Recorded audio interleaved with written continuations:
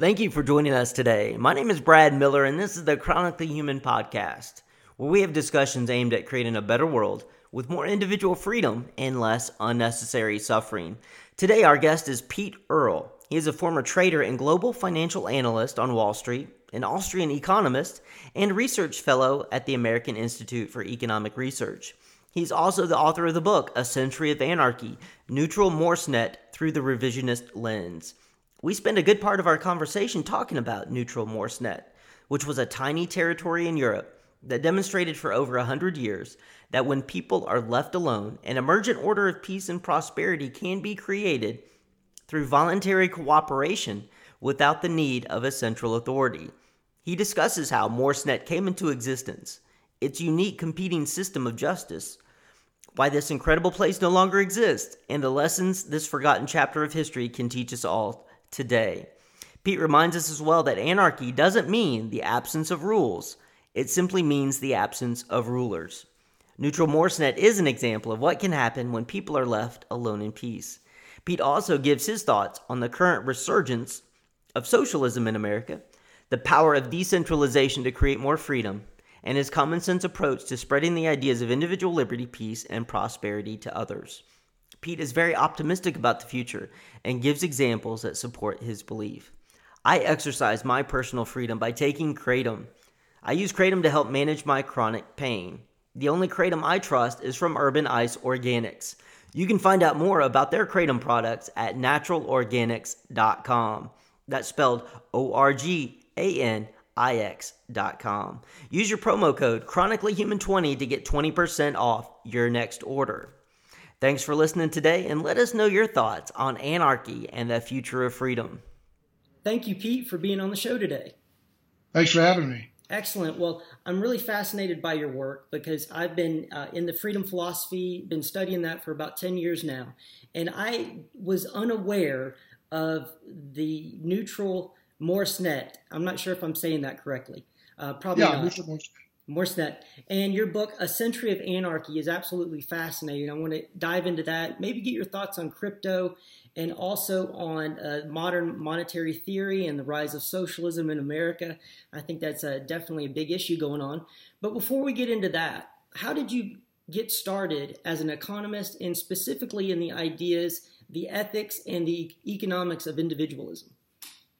Sure. So I spent about 20 years as a trader in the financial markets.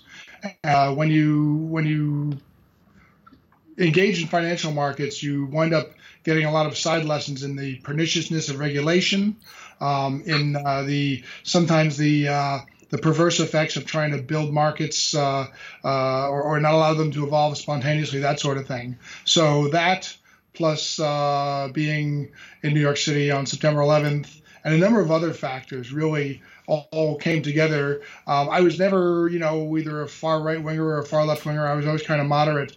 But the effects of both my career and seeing, just getting older, I guess, led me towards a more libertarian or a libertarian view of economics and politics and human interaction. Well, definitely. I think the older you get, the more that you do see the perniciousness of regulations and about how it does really limit human potential. I think that's one thing that's not talked about a lot. In one of your articles, you talked about that. When you have war, that you have the destruction of all these millions of people's plans. It's not just the pain and suffering that's been caused, but it's their lives that could have been lived. Sure. And going back to what I was saying about Wall Street, it seems like for decades, it actually doesn't seem like it is the case that for decades, the securities markets have been a product of tinkering and then trying to fix the effects of the tinkering, and then new interest groups trying to influence that. And it's really a microcosm of what happens in a very large scale or larger scales between nations, or when we try and design new ways of interfering, or whether the intentions are good or not, in people's lives and for the attainment of purposes which otherwise markets and the spontaneous order would allow for. Yeah, and I like the idea of spontaneous order. That's not talked about a lot. The invisible hand, as Adam Smith talked about so many centuries ago. That Sure. when we talk about anarchy, and that's what your book is about, A Century of Anarchy, you wrote that anarchy is not the absence of rules, it's the absence of rulers. And I think that's an important point. Yeah, it has to do with the emergence of norms and of local people with local knowledge and with local responsibilities and all that influencing the people around them. It's a bottom up rather than a top down way of establishing order. So I guess the expression you could use would be order without law, that sort of thing. Structure without rules, or not without rules, structure without decrees, that sort of thing. The arbitrariness of what we live under now seems to be the opposite of that. Yeah. I mean, the very idea that somebody in Washington D.C. can sign something that'll affect everyone from Anchorage to say the Florida Keys and Hawaii and Texas and everywhere in between is ludicrous. That one-size-fits-all plan, that's what a lot of people miss about socialism, is that they vote one time, but there's millions of decisions being made by other people for them, and you have no say in it. Right. That's exactly the case. Yep. In your book, A Century of Anarchy, why did you write that? What brought you to that? Because I've read a lot about anarchy and about those ideas, but I wasn't aware of neutral Morrisnet or about the idea of the feudalism, when feudalism broke apart, that there were these independent kingdoms, and this was kind of like the last one of those. Yeah. So how your first question was, how did I come to learn about or to study neutral Morrisnet? I don't remember exactly, but the best I can recall, I was looking at old coins, and there was a Morrisnet 2-franc coin. And when I saw it, I had never heard of it before, so it led me to do more research. And it turned out that there was this small, what was called a condominium, which is really essentially a neutral zone, administered and overlooked by a number of states. But it's actually, it itself is not a state, it's a territory. And usually with the formation of a condominium come a number of rules. No troops are allowed inside, it has to be self-administered, that sort of thing. And so neutral Morrisnet was one that existed for about 100 years, very hard to find on the map at the time. It was essentially on a mountainside in modern day Belgium, in the southern area of modern Belgium, and it was set aside because at the end of the Napoleonic Wars, there was nowhere really to get good zinc, and zinc was necessary for a lot of industrial applications. And so nations at that time, the European nations, in drawing up the treaties, didn't want to go back to war again. So what they decided was that this great source of zinc, this mine in what was called Kelmis, also called La Calamine, should be designated as a neutral zone so all nations could have access to it. So initially, it was overseen by the Netherlands and Prussia. That eventually became Belgium, the Netherlands, and Germany. And again, it started out, the troops weren't allowed inside. They had a mayor. There was one police officer assigned to it. It was essentially 250 miners and their families, and there was they lived in essentially cottages and that sort of thing. It was very simple, at least initially.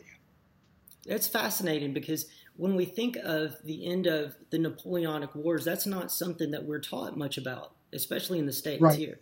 And the Century of Anarchy with neutral Morrisnet, it is the idea that people can work together without a central state doing those top-down decrees. I think that's something most people don't even consider a possibility nowadays. Yeah, in Morrisnet, the Burgermeister, who was essentially the mayor, there were maybe 5 of them during the 100-year period that Morrisnet was a viable entity, and there were at least 3 years where there was nobody at all in charge. And even though there was a Burgermeister assigned at various times, all the accounts I have say that he was more interested in playing pool and drinking beer down by the lake with the police officer. So there was not a lot of oversight of people's lives, and over time, restaurants, bars, at least some brandy distilleries, a couple of farms, all grew, and all because there was really nobody telling the people of Moresnet what they could or couldn't do. Now, do you think the location had a lot to do with it, with geography? I've studied a lot about seasteading, and I think that's an exciting extension of this idea that if you can isolate yourself enough, maybe you can have freedom. Yeah, I mean, at this time, that was a major factor because it wasn't included on most maps. There are a couple of tales of people trying to reach it and just getting lost, even asking engineers and people running train stations in Europe, how do I get to Moresnet? And they would say, I've never even heard of it before. So that was a big part of it. Another part of it, though, has to do with the fact that mountains, and this was a mountainside community, mountains tend to generate this sort of fierce independence in people. And that's as true for Moresnet as it is today for certain areas of the Appalachians and in the highlands of Vietnam and many other places. Mountains are kind of hard to cultivate. They're hard to access. They require a lot of hard work to, whether it's grow food in or sort of tame.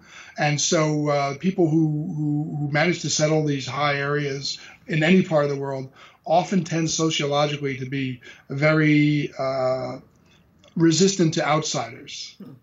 Yeah, that's a fascinating idea about geography influencing the way people think and behave. That's not something that I've thought much about, to be honest with you. But it makes sense that if you're in a harsh environment, you really do have to help your neighbors. It's kind of almost like the law of the sea. You know, if somebody's in distress, you go out and help them. Yeah, and that's just it. And so added to that is the fact that mining communities, and there's a history of this even in the Yukon and in the gold rushes that the U.S. experienced, mining communities tend to be self-administered, like wagon trains. They have their own constitution, they designate their own rules, and so that was definitely the case in Moresnet, as was the fact that Moresnet was specifically cut out of any sort of policing and all that. There were border markers around the edge so that soldiers weren't allowed to go inside. And over time, over the first, say, 40 or 50 years, many people started to gather there, and for purposes outside of the main reason for this condominium existing, which was mining. Mm-hmm. Yeah, because the mine did eventually close up, right? And it didn't, instead of the town folding up, like we've seen in a lot of places around America when industry leaves or when a mine shuts down, the towns, basically dissolve. But there it was a different story. Yeah, as the mine spat out its last zinc. And by the way, I should mention that one of the reasons why nobody, I think, for the first 60 or 70 years of Moresnet really took a close look at it is because it was spitting out tons and tons of zinc, and that's what it was supposed to do. So why would anybody mess with a good thing?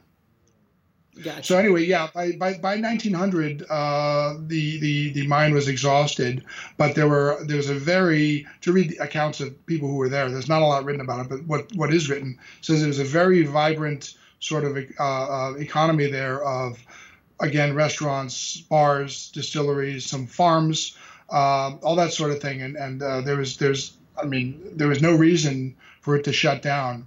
Although in the period between 1900 and 1910, there were a few efforts to try to seduce the people of Moresnet to put a few large casinos there, which that actually got the attention of the King of Belgium, and he did drop the hammer at that time and say there's going to be no casinos here. Somebody would want to set up casinos there to compete with Monaco was the idea, right? And because it was a regulation-free or very relaxed regulation environment, it seemed like the perfect place. Now you talk about the coins from there. Now, did they mint their own like gold and silver coins, or was it like a zinc product, or what kind of coins were they? Yeah. So the records I have show that there were two coins. One, I believe, was just of nickel and silver, and one was actually gold. Now, the extent to which these were actually used in Moresnet, I do know that the various currencies of the nations around them were accepted. I think I read one account where they said that people did use the coins, but it's as possible that they were sort of tokens, and they're extremely rare today. Oh, okay, gotcha. And that reminds me of what's going on with cryptocurrency and competing currencies. Hayek, he talked about that, about the idea that we should have denationalization of currencies. Yeah. Hayek's idea about denationalizing currencies is really found its most near perfect implementation in cryptocurrencies.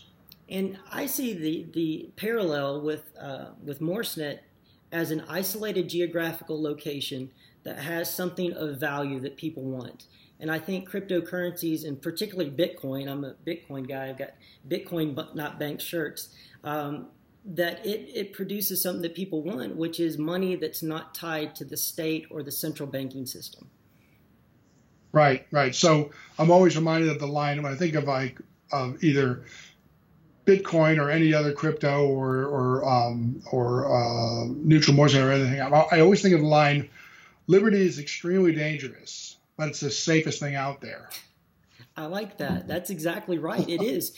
And I think what I really like about it, I was a banker for 13 years. And so I went through the financial crash and all of that. And that's why I went to, started looking for alternatives. And, Hayek was right on the money about competing currencies. And Satoshi Nakamoto, he actually put Bitcoin out, created it because of the financial crisis. What do you think about the upcoming financial crisis? Do you see one on the head coming up ahead? And what do you think the crypto space will look like in that world? So, I mean, I'm not going to make any predictions, but we have a very cyclical financial system and economy, partially because of the fact that we are we're monetarily influenced by the Federal Reserve and all that. So I think a financial crisis or recession at least is inevitable. When, I don't know, right. But I would say this: I would not be surprised if in the next one there's if the next one is that sort of catalyst that forces more people to embrace crypto. Mm-hmm. That will be the catalyst. Simply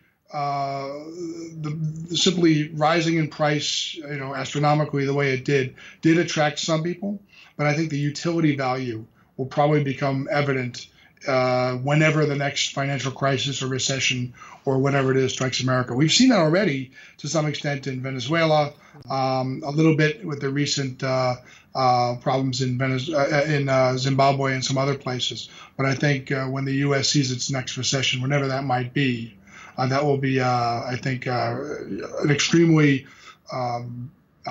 important moment for Bitcoin and the other cryptos. Yeah, definitely. I would agree with that. It's hard to predict, and making predictions is not something that anybody can really do. Otherwise, we would. Bitcoin is what? It's almost $4,000 per coin now. That's the price. Bitcoin has not fundamentally changed. All of the economic principles and all of the great benefits that it offers over fiat currencies and all that sort of thing are still there. Mm-hmm. It's just at a low price. So, I mean, it scales easier when it's at a higher price because the Satoshis, the minimum units, are that much more valuable. That's obvious. But Bitcoin is the same Bitcoin it was 5 years ago.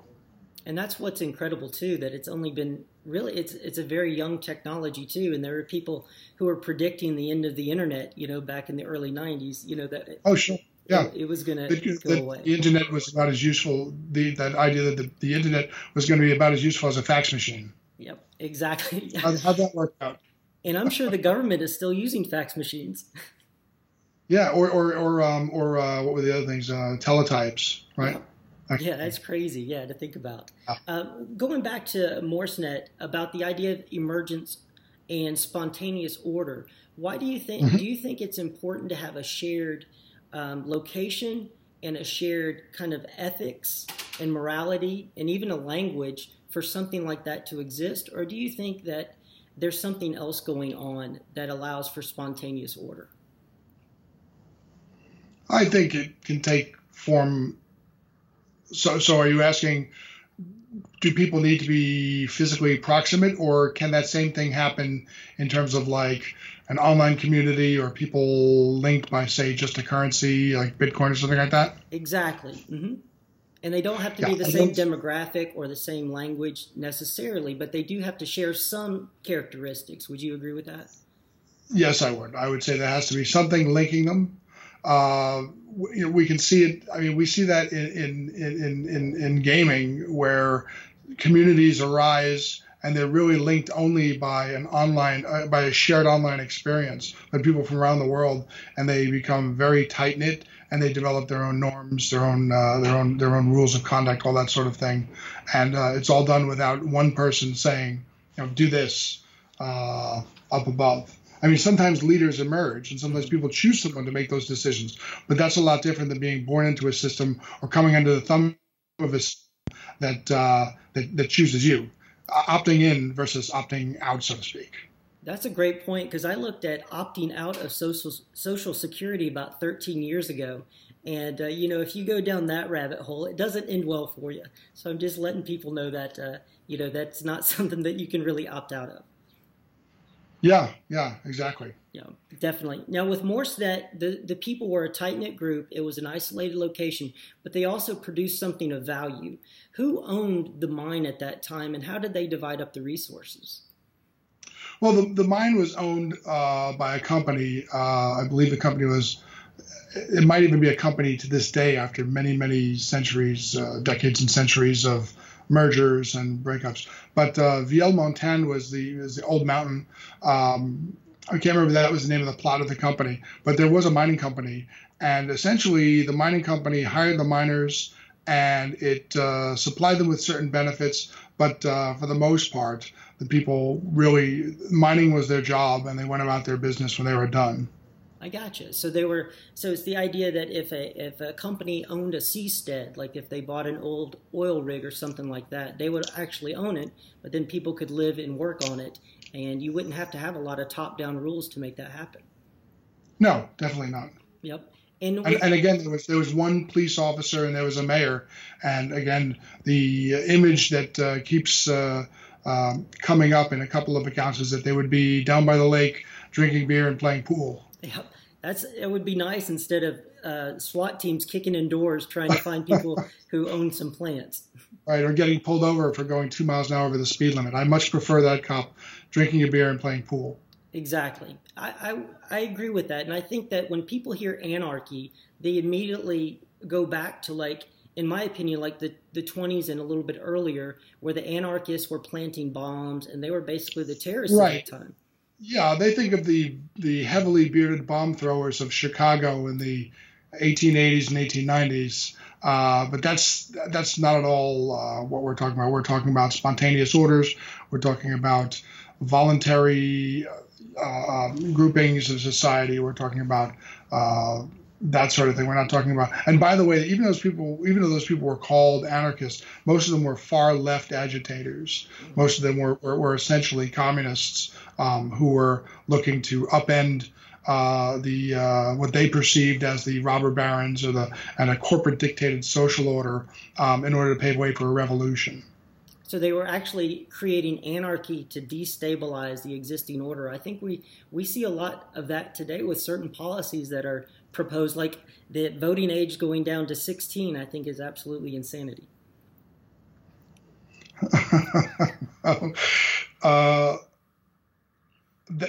That is silly, but I think it just points to the desperation of political officials. They're seeking to. I mean, if you look at all the initiatives right now in terms of voting, the idea is to, variously to get rid of the electoral college, to lower the voting age, to let just about anybody who wants to vote. I mean, obviously, the political system is staked and counting as its asset the mob, just sheer masses of people voting. It's a rather heroic exercise to justify voting in democracy, especially when you have to make assumptions about the average level of intelligence and the average willingness of people to put the interests of others before themselves. In other words, to vote for, say, a better, a more stable or a more healthy fiscal, a better, say, fiscal balance sheet than say to vote more money from the Treasury for themselves. So that's, I mean, to me, inclusiveness in voting is just an appeal to increasingly larger groups of people who are going to tend to vote more in terms of short-term interests rather than the long-term needs of the country or people in general. And I think that is definitely the mob mentality. They're trying to get these massive people to shift things so they can benefit politically. So, everybody I think I look at politicians as salesmen. They're selling something because they're going to benefit from it. Right. There's a line that was used at one point. Pretty sure it was Reaganite, but he said, freedom is never more than one generation from extinction. It has to be fought for, protected. And I think, I frankly think with some of the later developments that we've seen and with the leftward shift of one of the two parties, this is the time. This is definitely the time we should start trying to promote libertine values more than we have in the past. I think there's more at stake now than there has been in a long time. I would agree with that. Every election they seem to, it's the most important, but I think it's the most important every time that government grows, because right now government is at $7 trillion costing the American people. And, people are voting to kind of divvy up that pie. And I think that's a very dangerous trend that we're seeing. Sure. Yep. It's a republic as long as you can keep it. That's right. And with the idea of neutral MorseNet, it was a small group of people relatively at the beginning. Now, do you think decentralization is a key part of this story as well, that it was more decisions were made on the local level, as close to the individual as possible? Yeah, definitely. And the thing is that at that time also, MorseNet started as, I believe, 256 maybe miners and their families. And by the time World War I started, there were over 5,000 people there. And the thing that's noteworthy about that is that most of the people who wound up there found out about it on their own. There were never any sort of advertisements or never any travel agents or anyone else sending people there or letting people know. People heard by word of mouth that there was this place in the heavily forested areas west of the Aachen forests, up in the mountains or in the hills of southern Belgium, which offered a pretty good chance to do what you wanted and take advantage of a very low touch regulatory and legal environment.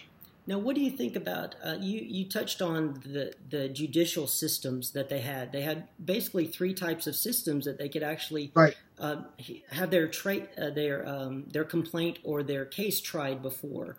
And the competing judiciary, I think, is a fascinating concept. Yeah, so the idea that I just actually wrote a peer-reviewed paper about this idea, but the idea of bringing markets to bear on the legal system is something that's being discussed more and more now. But in neutral MorseNet, there was actually a kind of a primitive form of that, because when neutral MorseNet was established, it was dictated that the form of law, or that the law regime there would be what's called Code Napoleon, which was a very, to my understanding, a very sort of strictly worded and really not terribly overbearing legal system. Nearby was the Allgemein Landrecht system, which was in Prussia, and it was described as having very loose language, but being really, really strong on private property rights. And then for people who wanted to get I guess you would say the equivalent of either arbitration or mediation, for people who really wanted to cut to the chase, there was the Burgermeister. And there were stories about people walking up to him and saying, we have a dispute, can you do this? And they said he would whistle a tune, maybe walk away for a minute, come back, and then say, this is what you should do, or this would be my decree. And anecdotal, but still worth mentioning, is that one of the accounts says that nobody ever disputed one of his decisions, that he was kind of viewed, he was respected for his judgment. Now, there are 5 of them, so I don't know which one they're talking about specifically, or it may have been a sort of a phenomenon across all of them, that the Burgermeister's decisions were pretty well reasoned, and it offers really on-the-spot justice if you don't want to go through court systems and legal fees and whatever else was required back then. That seems to be very much preferable to what we have today, with the judiciary is really a separate part of the community. And there, he was actually an integral part of the community. And I think that Right. trust I mean, he had skin in the game. right. He lives there too. So right, that's exactly it. And also, there's a reputational factor as well. Exactly. And reputation, I think we had Professor Deidre McCluskey from, she's an economist, and she was talking about the importance of bourgeois virtues and the idea that, in people who have to deal with others as equals, when they're talking with each other, that honesty and reputation are critical. Yeah, reputation was really the first version of a credit rating anybody ever had back when communities were young. That was your all these things we've heard of in movies, where this your word is your bond and all that sort of thing. Your reputation. It takes, as the kind of a cliched saying goes, reputation is critical, because you can spend a lifetime building it up, and with one word or one action destroy it. So so certainly back at that time, and even today in many areas, reputation is worth far more than what some credit rating agency or another sort of institution labels someone as. And I think that's important. The outsourcing of trust that we've done with these third parties, I think, is very dangerous, because they have different agendas. And I think of Equifax. For a long time, you couldn't even see your credit report, and then you had to pay to see it. And I think the idea that banking used to be more of a community type issue, where the people had a reputation, and if it was somebody's son, then they would take care of it if something did happen. Yeah, there's a story about a Swiss banker I read some time ago, and it said that, and this was in, I believe, Geneva, the day he died, the people who wept the hardest at his funeral were people who had not yet paid back the loans, because they were upset that they would never get a chance to show him that they were good for it, which I think is really, that's today. How many people would say, oh, he's dead, that's I don't owe him the money anymore, or that's the end of that deal. But apparently it was such a thing, and I guess it was the late 1800s, that people wanted to prove to this guy, this really well-known banker in Switzerland, that that his trust in them was not poorly undertaken. It was not wrongly founded. And what do you think about the centralization in America, where communities have really been broken up, with people moving to the cities and the attraction to that? Personally, I think a lot of that had to do with when they put in the highway system, and that was basically put in for war. We're still paying for that. The Eisenhower exactly. National Highway System, yeah. Mm-hmm. And that really led to, I think, a destruction of a lot of people. I think it's good that people had the ability to move, but at the same time, I don't know if people were ready to disconnect from those communities like they have. Yeah, so cities represent, they're interesting, because originally cities were spontaneously ordered, and cities have a lot of value in that information travels quickly, and firms can locate there and access a wide variety of skills and experience levels and all that sort of thing.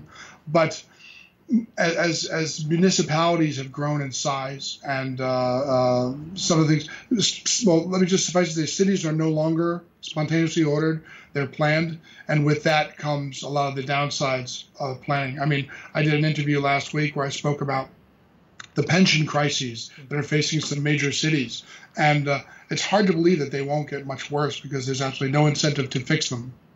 And that's a great point about incentives that we talk about. In a small community, you have an incentive to protect your reputation and to deal fairly with others. Absolutely. And the farther you get away from, or the ability to leave, a lot of times people will not necessarily be honest, and especially if trust is outsourced to the government, because that's what a lot of people are doing now. Is they're saying, well, the government will regulate everything, so we don't have to worry about checking out companies. We don't have to worry about making sure that we're dealing with people that we think we should be dealing with. I always viewed I'm not even sure if it's still around, but growing up, there was always a magazine and a television show called Consumer Reports. Mm-hmm. And I thought that was a great example of a for-profit, non-governmental rating agency of sorts. Exactly. And I think, too, if you didn't have the huge regulatory burden, just like if you didn't have the welfare state, you would have private actors working voluntarily together to fill those needs. Yep. Now, when you wrote that book, A Century of Anarchy, what was the response that you got to that? Because I think that's something that a lot of people have never heard about. Yeah, so it was exactly that. Many people hadn't heard about it. A lot of people complained it was too short, and I said I used every scrap of information I had. Although probably this year, next year, there will be a second edition. Okay, fantastic, good deal. Because one of the things that did happen was the people from who live in Mooresnet today and who are in that area sent me emails and things, and they said, "Oh, my grandfather was a miner there, and he said this," and a whole bunch of new anecdotes and things like that have come out. So mine was the first book on neutral Mooresnet since 1882. Since then, I have seen a few more articles, but nothing really substantive. Now, what do you think about the anarchy today? Do you think it's going to be only online, or do you think that there's actually going to be places like Free Cities or Seasteading or different places where they put these principles into action? I'd love to think that it could happen somewhere like a Liberland or something like that. Mm-hmm. But just knowing that the UN has a protocol for dealing with stateless people, there's actually something in one of the UN guidelines about taking responsibility for stateless people. It seems unlikely. I stay away from gleeful collapsitarianism, but I feel like to some extent, somewhere where the central state were to be weak or overextended, somewhere like one of the larger countries in the world, it has more of a chance of working. I would be happy with a world that looks more like, say, Brooklyn, where it's all Brooklyn, but there are neighborhoods, and neighborhoods have sort of different codes. There's no fixed borders. You can move from one to the other, but people in a given neighborhood, in a given street, know each other. And my handle on Twitter is L1KNB, which is Let 1,000 Nations Bloom. That's what it stands for. Okay. And that's exactly the idea. Well, that's great. I like that idea, that the more competition we have in everything, whether it's justice or currency or with competing legal systems, I think that's a good thing. Sure.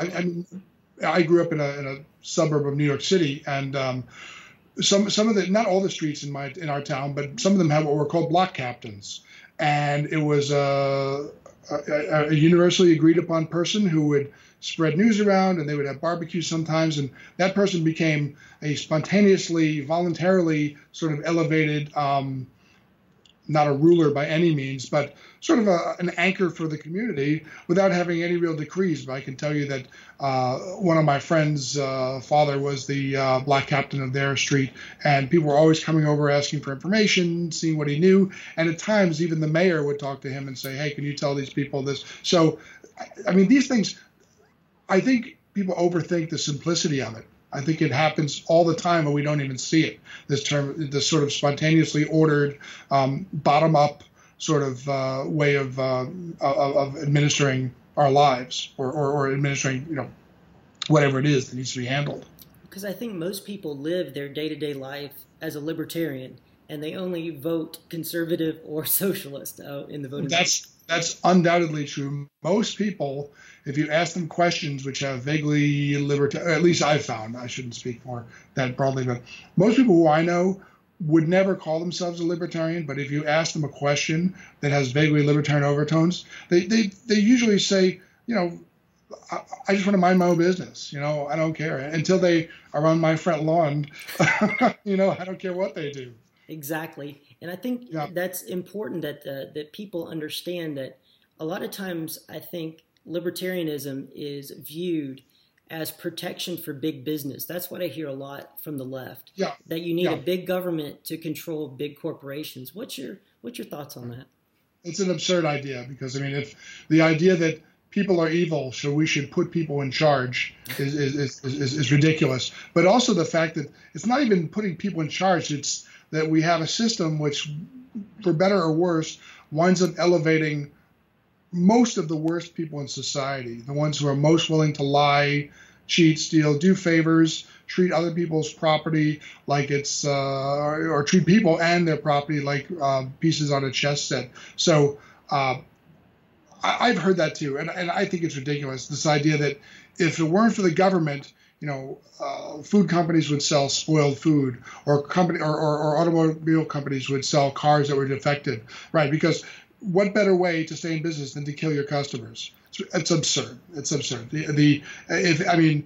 Capture theory alone, shows very clearly that that regulators wind up they may start with the best of intentions, but they inevitably become a method of dictating rules and prohibiting competition.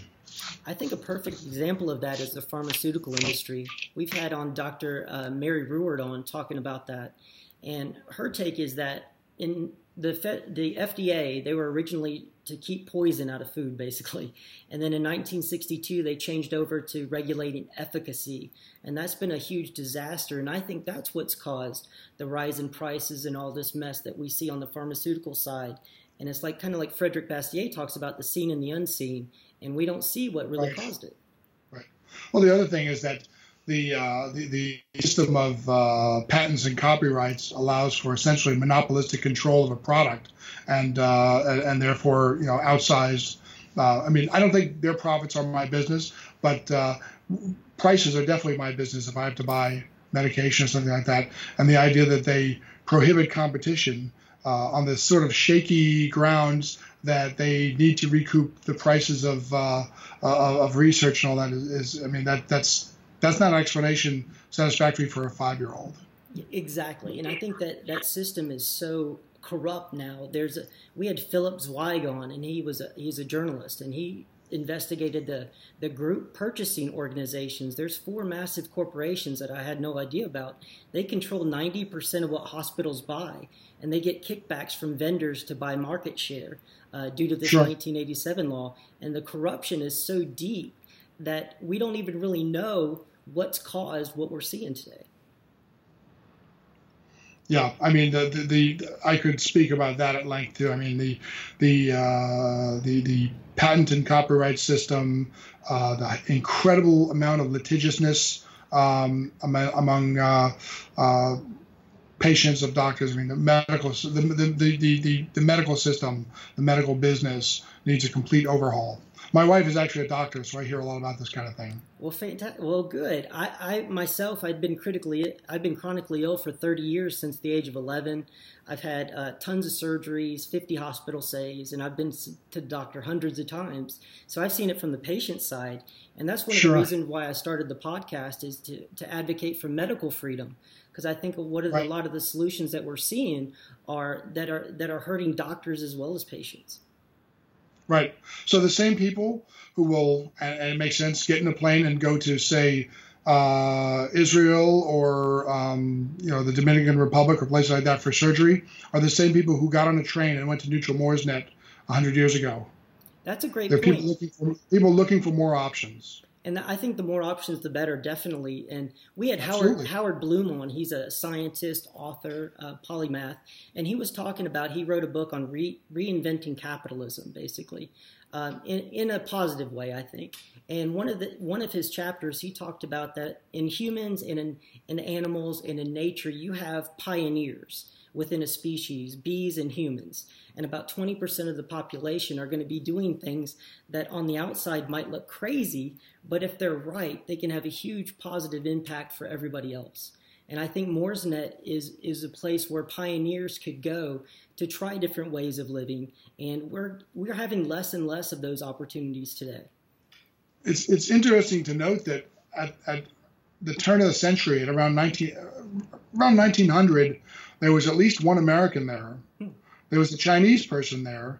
There were a whole bunch of Italians and a lot of Germans and other places. Some people fled there because they were fleeing basically conscription in Prussia, because Prussia fought a whole bunch of small wars during the 1800s. And if you were in Neutral Morsnet, you were exempt from conscription. There was an attempt to pass a law, or at least create an edict which says that if you were from Prussia and you were in Neutral Morsnet, you could still be conscripted.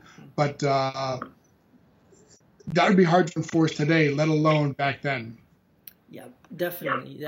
That's a good point about war. I think that people don't understand the impact that war has had on the history. I know we talk about Nations and everything. exactly, and there's so many little Yeah. wars, and in your book you talked about the amount of people that came back, from those wars with as amputees or in other ways. Yep. You're not just if people die, which is terrible, but there's an awful cost as well when they come home. Yep. And one of the great cost, I mean, compared to the others, it's infinitesimal. But let's add to the cost of World War One, the end and the dissolution of Neutral Morsnet. And that is a true tragedy. That there was a place that was relatively free, and it just disappeared off the map, like you talk about it was just a stroke of a pen. Yep. Yeah, there was it was at the again one of the treaty signings, essentially with 30 or 40 words. It just said that Neutral Morsnet will be integrated into Belgium, and that was the end of it. What's really interesting is that for years people thought of it as a curiosity, but over the last few years, I'm sure not just because of my book, but the growth of or the passage of ideas, people in Morsnet, or today in Kelmis, the city which was essentially where the mining town was and all that, they now are starting to embrace the idea that they were once a sort of a libertarian or a freedom-centric community, or a statelet of sorts. I prefer the word territory. Okay, territory, gotcha. That's great that they're looking back at their history and they're proud of their tradition. Do you think that that's going to have any impact on their local culture there? Like that's going to be a new hotbed for freedom and maybe actually go back to where it was? I would doubt that, but the people enjoy it as a sort of an interesting twist on their heritage. But if there are people who think that they could recapture that or should, I haven't heard about it. Okay, gotcha. Now, what do you think about people who are advocating for going to Mars? I always like to ask economists about that because I had on Max Borders, and he talked about the moonshot and about the insanity and the opportunity costs that come from those type of programs. And right. And there's a big push right now for that. I think that the people who want to spend my tax dollars on a moon mission should be the first to go. That's right. We'll load them all up there. Some of them, I think, should be strapped to the outside of the rocket. Well, it is something that I think, I've been reading a lot about psychology and Carl Jung lately, and he had a real great point about individuation and the idea that the external struggles that we see are actually the internal struggles with the unconscious and the conscious mind. And I think people are looking for the transcendent. And I think that's what's so appealing about the moonshot, that it's something bigger than themselves, because God has been so not destroyed, I hate that word, but God has been pushed out of society to a large degree, and it's been replaced with, I think, the worship of the state. What are your thoughts on that? Yeah, I definitely think so. I think that whether it's religion or something else, the numinous has taken a back seat to palpable power on earth, and I'm in favor of spontaneously ordered religions rather than those which have a toehold in the state. That's the worst possible, I think, arrangement. But it's an interesting idea that these things have Jungian sort of overtones, moon missions and taming the environment and all that. I have just as a person who's scientifically minded, I have a general interest in knowing how those things go. But I mean, somebody pointed out some years ago that the bottoms of our oceans haven't been explored yet. Right. I mean, maybe we should exhaust the mysteries and the adventures of Earth first. And it's all another thing is that the government tends to overstate the technological benefits of space travel. And it's always sort of a slapdash thing, like Tang. They always bring up Tang. I don't even like Tang. But I mean, it's always like, well, Tang and then better seatbelts. And, first of all, nothing about the government doing that makes it or should suggest that private industry couldn't have done it, and probably for cheaper and probably sooner.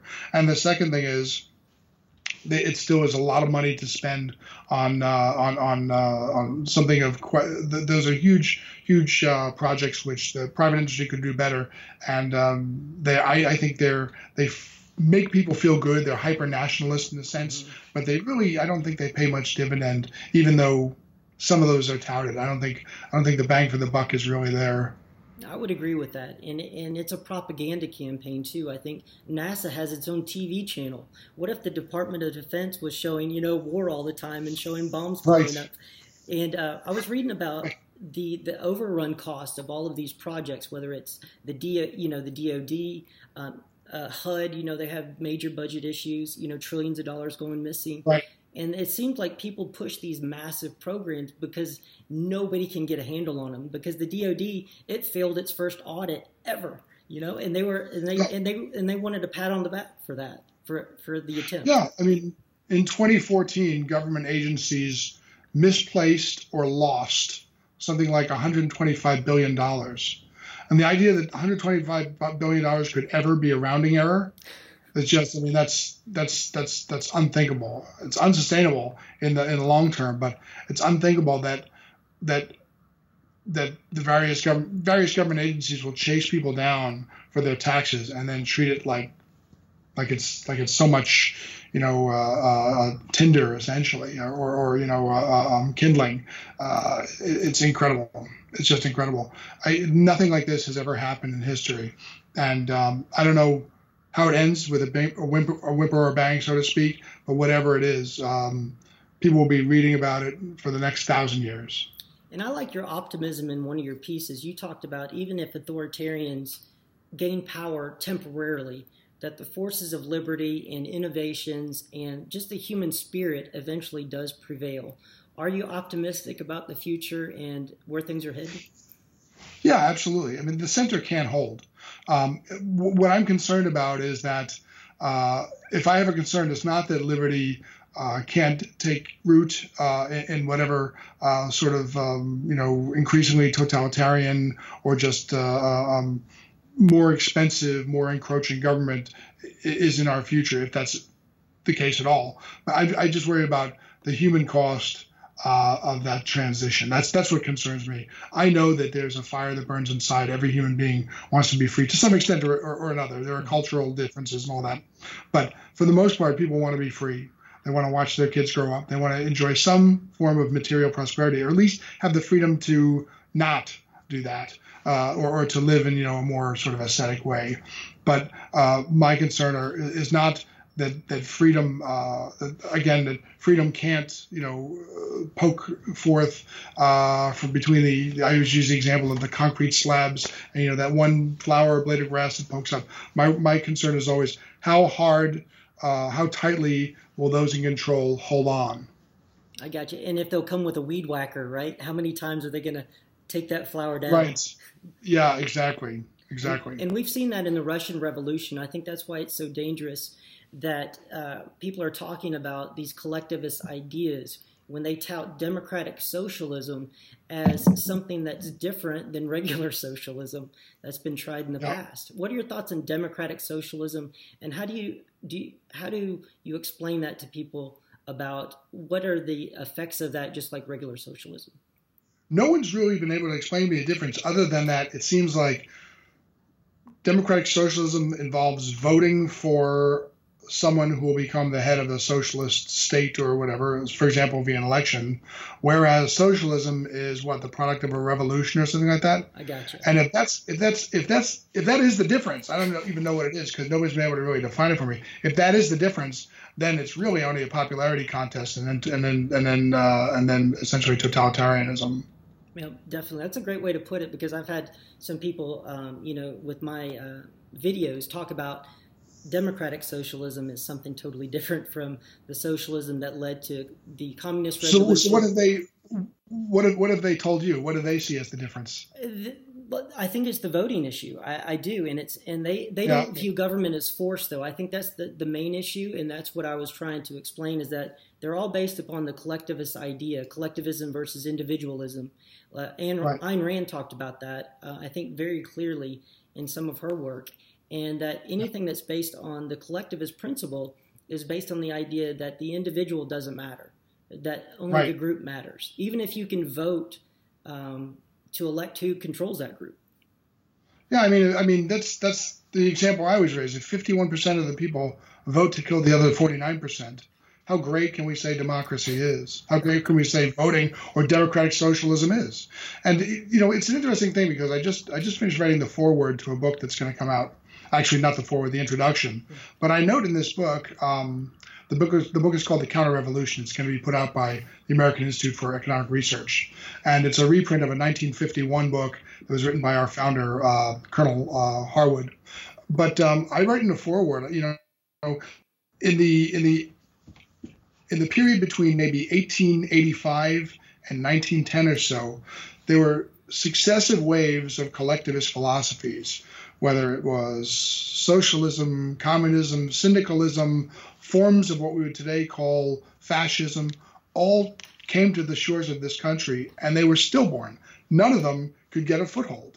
And it really surprised a lot of people, especially who were Marxist or Marxian theoreticians, because the U.S. seemed at that time to meet all the criterion for a place where socialism or any of these collectivist philosophies would take bloom. We are very highly industrialized. We're full of workers. There was a fairly high degree of inequality, allegedly, that sort of thing. But yet, successive waves of collectivist philosophies couldn't survive here, whether by books or orators or whatever. And in Russia, where socialism eventually took root, Russia was like the last kind of place that it should have. It was agrarian, and for a number of other reasons, it really has cast some doubt, or at the time, I should say, it cast doubt upon many of the precepts of Marxist dogma. Yeah, definitely. I think that's a great. And yet today, and yet here we are with AOC and Bernie capturing the imaginations of young people. It's amazing what a difference a century makes. It is. By the way, a century and a huge jump in longevity and health and everything else. It is incredible about the human progress. Professor McCluskey and I talked about that people have no idea about where humans have come from in the last 300 years and how terrible life was before the ideas of individualism took root. Poverty was is the default state of mankind. Sickness. I just published an essay yesterday, an article rather. Sickness is the default state of mankind. We complain about a cold these days when people used to just drop dead of all sorts of diseases. I mean, I guess it's sort of a thing where I suppose, I hope it's not true, but I suppose the dynamic is something like the following. Eventually, you get rich enough, you get healthy enough, you get successful enough that you want to, or that people just want to throw it away and start again. I mean, that's what it seems like it is. That's a great point. I think Ayn Rand talked about the destroyers, that there's a class of people who are basically parasites or actually destroyers, that they do actively try to destroy and take things down, either because of their psychology or because they think that they're going to benefit in the long run.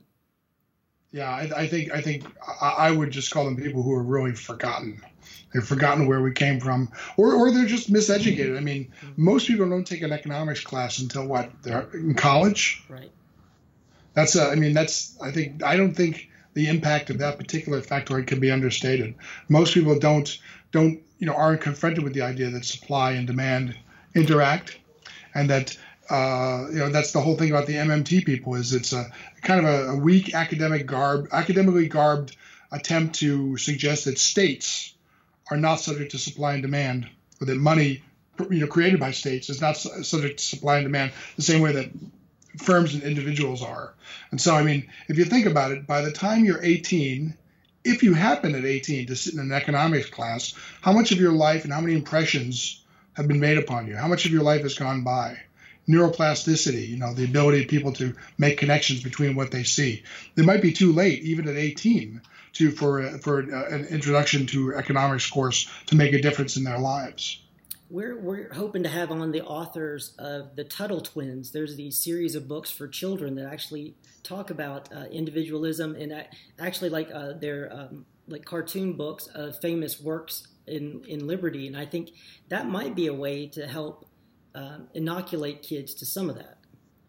Right, right. Yeah, I have heard of those. And I mean, I try in my daily life to, I've tried with my own kids to say, if you get one M&M, you value it, two more.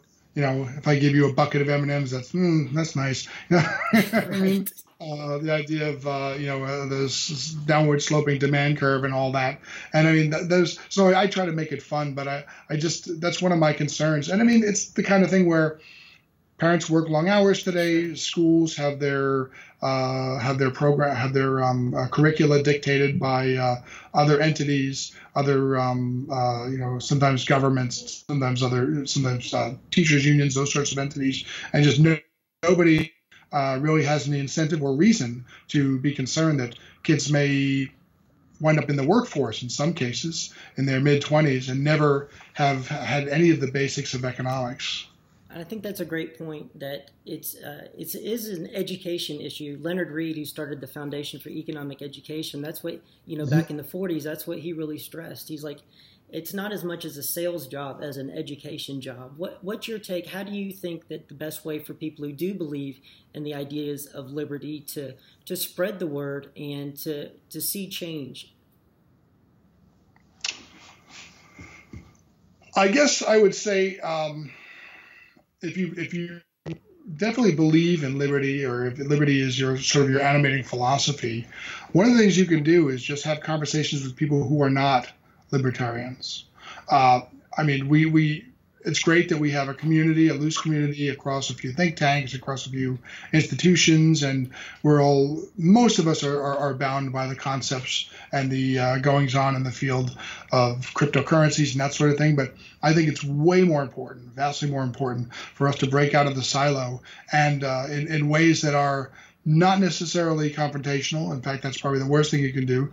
But to challenge other people's ideas, and to use that's. I mean, one of the reasons why I thought it was important to write the book Century of Anarchy is because so many times I would say, well, without government, things would work this way, and they say, well, that's a great theory, but it would never work in practice. But if you look at Neutral Moors Net, if you look at the Old West, which was far from wild and far from as murderous as it's made to look in movies, there's a lot of examples. There's examples in our daily lives where spontaneous order and the ability to make choices voluntarily preempt or supersede what the state can and would do. So that's what I think the most important thing to do is to engage those of us those people we know who are not libertarians, and gently try and let them know that they don't have the only that's not the only solution. There is another way. I definitely agree with that about not having the confrontation, because I'm developing a concept called the future friends of freedom, that it's kind of like a bridge type deal where the people like you talk about, most people, when you actually talk to them about the ideas of liberty and how they actually live their life, that they're very receptive to those ideas. And that I think we can get a long way with helping people to take the next step towards some of these ideas that we really hold as sacred. Yeah, I mean, I ask friends of mine sometimes. I mean, most of my friends are not libertarians. Some of them are, but those who aren't, I say, so tell me what's different about Beto than the last ex-presidents or the last ex-candidates. Tell me what's different about him. Why does he fill you with hope? And they say, well, he has a grassroots campaign. And I'll say, grassroots campaign? I mean, what does that matter? I mean, so did Bernie. So did every campaign at one point calls itself a grassroots campaign. And tell me why I should be excited about populism. I mean, as far as I can tell, what excites people about Beto is that he rolls up his sleeves. Yeah. And that's it. I mean, and I roll up my sleeves too, and nobody, wants to make me president. So. Well, you're not doling out $4.5 trillion. That's the problem. That's true. That's true. My means are a lot less auspicious, and I'm not giving them away. I'll tell you that. Well, if you do, it'd be voluntarily, though, right? Right. I think charity is an important part of the discussion as well, because I'm sure when you talk to the folks at MooresNet, I'm sure there's stories about mutual aid and about kind of like a de facto friendly society, just because neighbors had to rely on each other. Yeah, absolutely. And they even had what was, this is a thought I'd like to develop more. I have a little bit more for what will probably be the second edition of this book, but they actually had a rifle club which functioned as almost like as an independent civilian defense group, something like the spontaneously ordered version of an army, you could say. Almost everybody, at least by one account, almost everybody in the town, all the miners, belonged to a rifle club. I think that's important too, because I was talking with my brother's father-in-law, and he talked about taking a rifle to school. They had shooting at actual, not school shootings, they had shooting clubs at school. Sure, yeah. There were still some, I believe some ROTC programs had things like that in some high schools. Not many though. But I think that your point about the civilian defense force, because that's the one thing that that's that last step that most people will not accept, especially with the minarchists and those with the night watchman state. They think that a state is Right. necessary, that one last step, like I think it was Gustavo Molinari, he talked about even in like the 18th century, the private defense forces, that the security and defense could be done by private corporations. Sure. That discussion gets a little bit touchy because people think of some of the private contractors in Iraq and some of those companies, which were more corporatist than really private defense companies. But certainly, it makes more sense, and a sort of a civilian irregular defense group makes a lot more sense in a world that has, or in a large region where this sort of thing, these sort of voluntarily derived and organized communities has taken hold. Because Mooresnet was a small, independent, or essentially independent condominium surrounded by big states who were gearing up to go to war and then eventually did. So that's a very difficult place to be in. That is definitely. It's a very. I'm glad that you wrote that, because I would never have found Mooresnet without that book, A Century of Anarchy. And folks, I got it off of Amazon. Is that the best place to find it? Sure, Amazon's good. Excellent. I have no problem with Jeff Bezos, so it's fine. Okay, even though he owns the Washington Post, but that's okay. And takes CIA money. We all have our flaws. We do, and I think that's important. My brother and I talk about this a lot, about separating the art from the artist kind of concept. And Sure. But at the same time, what are your thoughts about not boycotts, but voting with your dollars to support certain people? Absolutely. I couldn't support it more highly. Okay. There are businesses which I personally don't engage because I don't like their practices, even if at times I think that what they do is somewhat admirable. But usually it's a company that I think is kind of sleazy that I won't give my money to. Yeah, that's the way to do it. It's not always satisfying because a lot of these businesses can go on for years and years, and then my dollars walking away doesn't mean much to them. But at the very least, when somebody calls me to say, "Why did you cancel your service?" I can say, "This is why." Now, do you think the IRS... And have you read my book? Exactly, that's right. Do you think the IRS would be as kind to call you and ask you if you decided to end their service?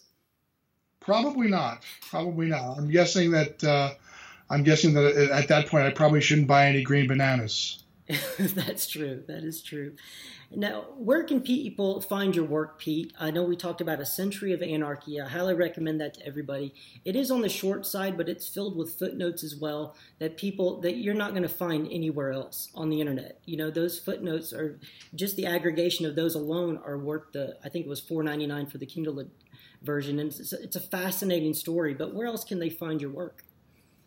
So I have a number of articles and some research I've done up on the AIER website. That's the American Institute for Economic Research, AIER.org. And they can either look for my name, which is Pete Earle, EARLE, or we have a lot of other great writers here, Jeff Tucker, Max Gulker, Phil Magnus, a whole bunch of people here who write awesome things, and they're all very liberty-oriented. But that's where most of my work is right now. Well, fantastic. Well, I really enjoyed our conversation today, Pete, and I learned a lot. And I would like to have you back on to talk more about your work in the online gaming world, creating virtual economies, and using that Sure. maybe as a model for what we can see in the future of freedom. Absolutely. Well, great. Well, Thanks for having me. Thank you for being on, and thank you everyone for listening today, and we will see you next time. Bye-bye.